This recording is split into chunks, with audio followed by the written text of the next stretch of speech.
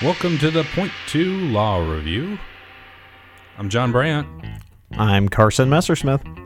Hey, we're here to look at the Nebraska Supreme Court cases, Nebraska Court of Appeals cases. This is going to be for the Court of Appeals from December 13th, 2022, and the Nebraska Supreme Court cases from December 16th, 2022. Am I wrong on those? No, I think we got that right this time. That's good. Okay. Another thing I wanted to just touch on real quick. We're going over these cases very, like looking at them from a 747 down to an anthill, right? Now when there's so much work that goes into these things, right?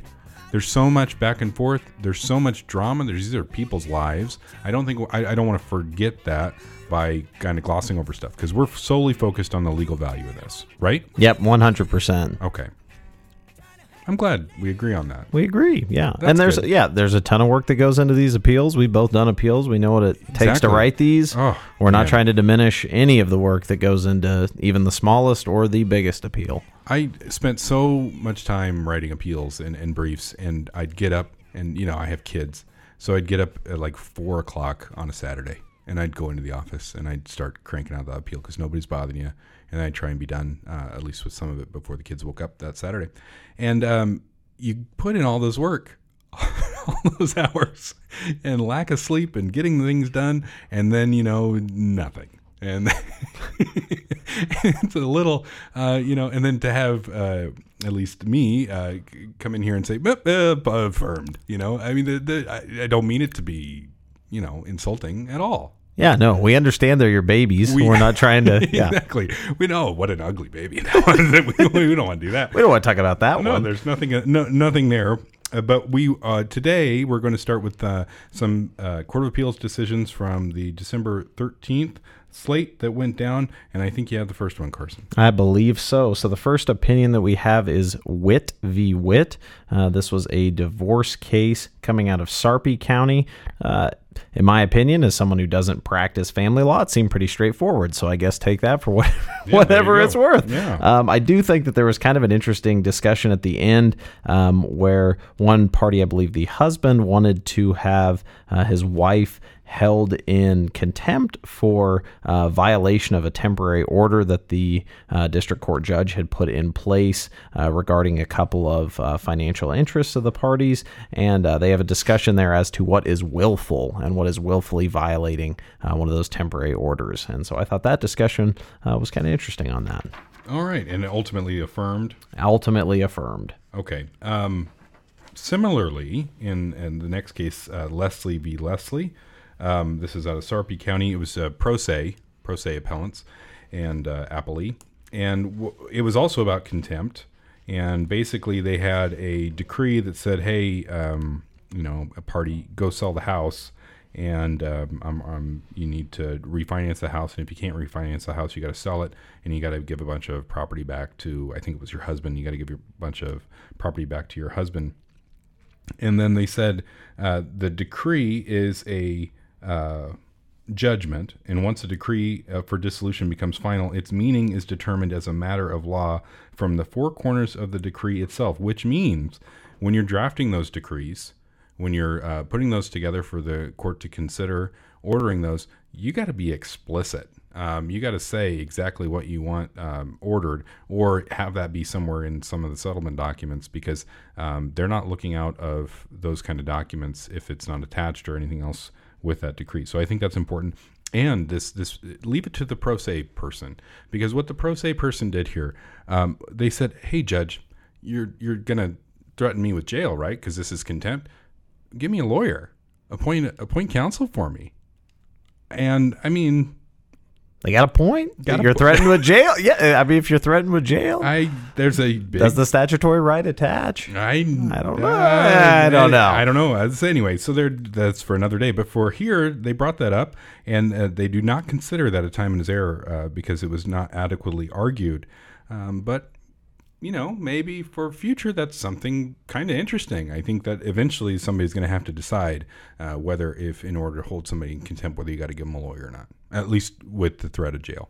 I think. Yeah, I mean, it's a constitutional issue probably for another day. Yeah, but, you got the direct contempt, yeah. and then you got the civil contempt, which is and they do a big discussion about that. Is we're not trying to put you in contempt. It's not direct contempt where I'm punishing you with jail. I'm saying you got to do this. You have the keys to your own jail cell.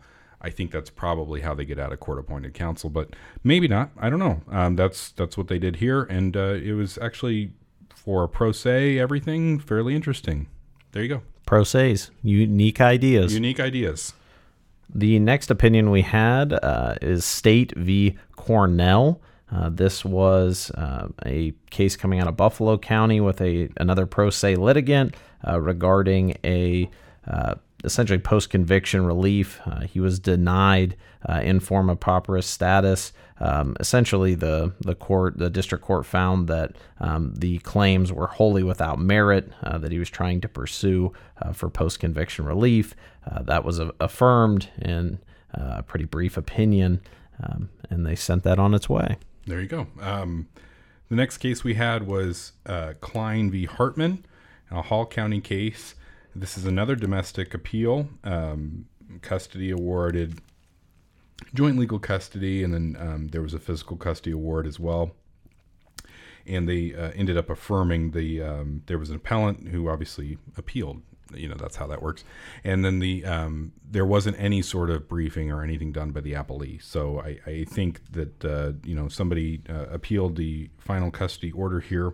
Where I think this is important, or at least interesting, is there's a big discussion here. The child that was at least one of the children, if not the only one, subject to these decisions regarding best interest and everything else, was interviewed by the court, and the child was interviewed by the court outside the presence of legal counsel and the parents, and the mother, I believe, objected to that, and they said that Nebraska has not adopted a rule on this particular issue as far as, the parameters for child testifying and the ability to counteract that. And they declined to do so now because the mother there failed to request that at the trial court and inform her of the substance of the interview and be given an opportunity to respond. So that would be something for another day. I mean, if you have that going on and you think it's an issue that you want to raise, they're saying it's out there. If you raise it correctly in front of us, we'll take a look at it. But they didn't do it under this circumstance. So that was ultimately affirmed, and that's pretty much all there is on that one. Next, we come to State v. Bautista, which kind of deals with similar issues to what we, again, just addressed there. The two assignments of error that Bautista was alleging was excessive sentence, which was affirmed because it was within statutory guidelines. And then, essentially, he was saying that his attorney, his trial counsel, had misadvised him of the DNA transfer defense. The interesting part of this opinion that the court notes, and as we find here that is important with appellate work, is that there was nothing in the record to show the ineffective assistance of counsel claims that Mr. Bautista was alleging, because of the fact that none of that is in the record. So none of the advice that trial counsel was giving Mr. Bautista as to what defenses existed, how they should strategize for trial, any of the information or reasons that they deposed victims or didn't depose certain victims, reasons that they tried to keep certain evidence out or let certain evidence in, none of that's in the appellate record. So when it comes to an ineffective assistance of counsel claim, it's really difficult to address something like that because it's not in the record. And as we hear oftentimes from appellate courts, if it's not in the record, they can't address it. It doesn't exist. Doesn't exist. If it doesn't exist, so they need to have that record because they can't look at everybody else's opinions on things or the briefs and everything that you try and sneak in, things that aren't in the record. If it's not in the record, they're not going to look at it. So that would be the end of the Court of Appeals decisions for December 13th, and then we have Supreme Court decisions for December 16th. Supreme Court decisions, yes. And so starting out, 132 Ventures versus Active Spine Physical Therapy. This was a case out of Omaha. Essentially, the little bit of background, 132 Ventures had bought a property that was owned and then was rented to Active Spine before 132 Adventures was ever a part of this case. Long story short, the original owner of that property that was leasing to Active Spine was not making payments. There's a foreclosure action. 132 Ventures acquires the property through this foreclosure action, and then Active Spine does not start paying 132 Ventures as they believed they should have been paid because they acquired the property through this foreclosure. 132 Ventures then sues for forcible entry and detainer, breach of contract, breach of guarantee, and unjust enrichment. The district court here granted the forcible entry and detainer, essentially said, Active Spine, you're not paying this, you can't be here, grants the restitution of premises, and then awards damages after a bench trial. Active Spine appeals primarily on the denial of the jury. They were saying here this shouldn't have been a bench trial, this should be a jury trial, and then the calculation of damages.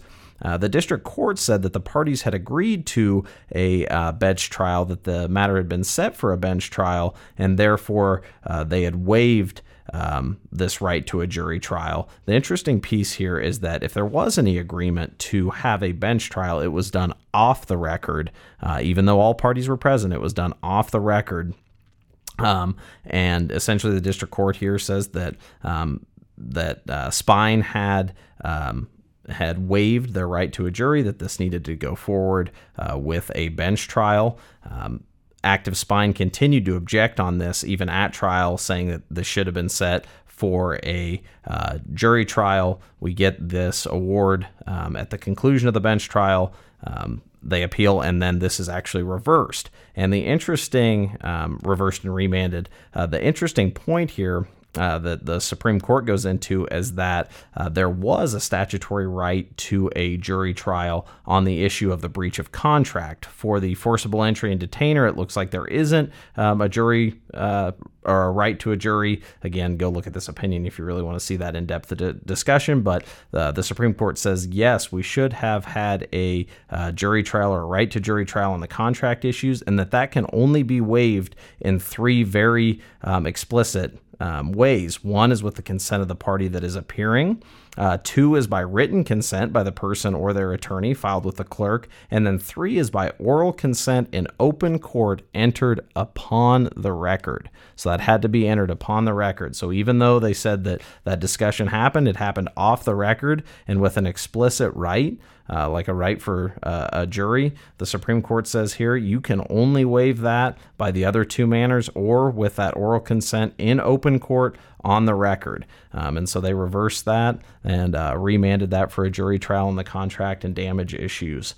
So again, I think a very valuable opinion and something that is useful to look at for lots of different areas of the law. Oh, I agree 100%. I guess what's running on my mind is, did the judge make a finding on the contract issues? You know, I mean, if because they had the trial, right? So the judge made a finding. So do those get vacated and then you just do whatever the jury says on the way back?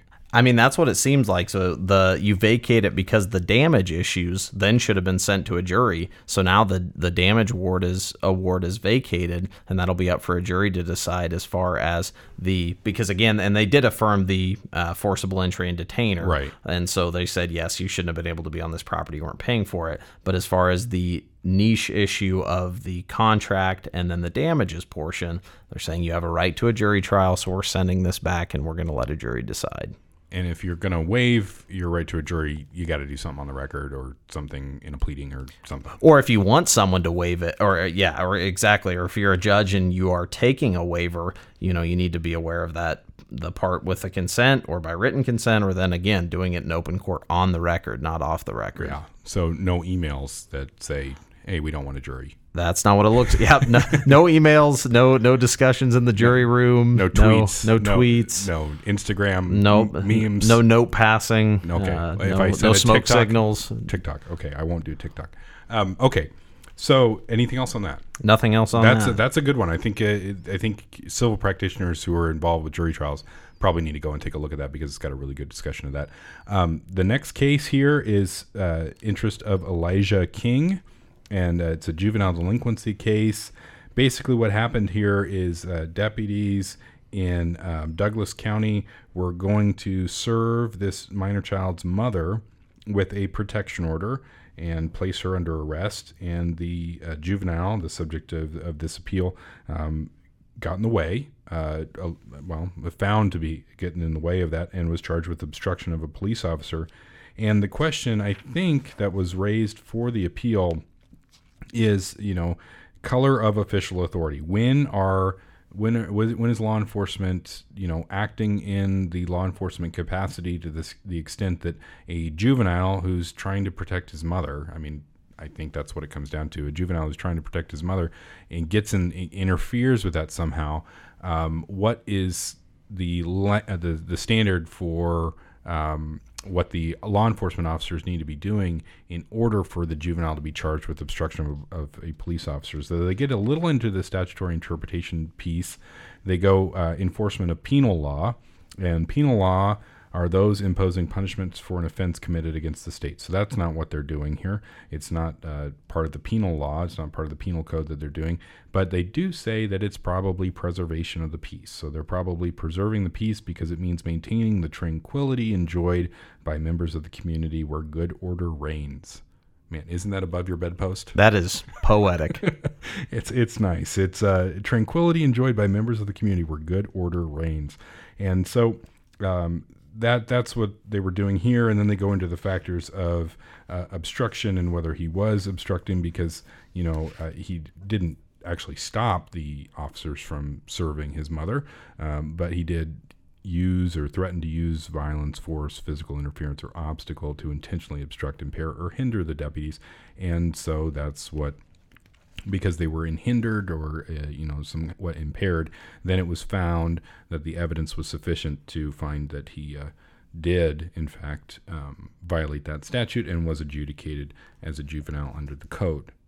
So there's that. It seems like one of those cases where it's tough factually, and that I think we all empathize with in this case, a child or at least a minor, interfering on behalf of a parent, even if they shouldn't have. And so that's what makes these tough cases. I think that's the reason juvenile court exists, right? Is to say, if this was a criminal matter, I think that's more compelling, right? But juvenile court, it's like, listen, if you were going to do this and you're an adult, this is what you could be subject to. Yeah, but right now, I get it. You're a child and you're under these circumstances, so it's better that you learn it now rather than later on. So I think that's a good thing.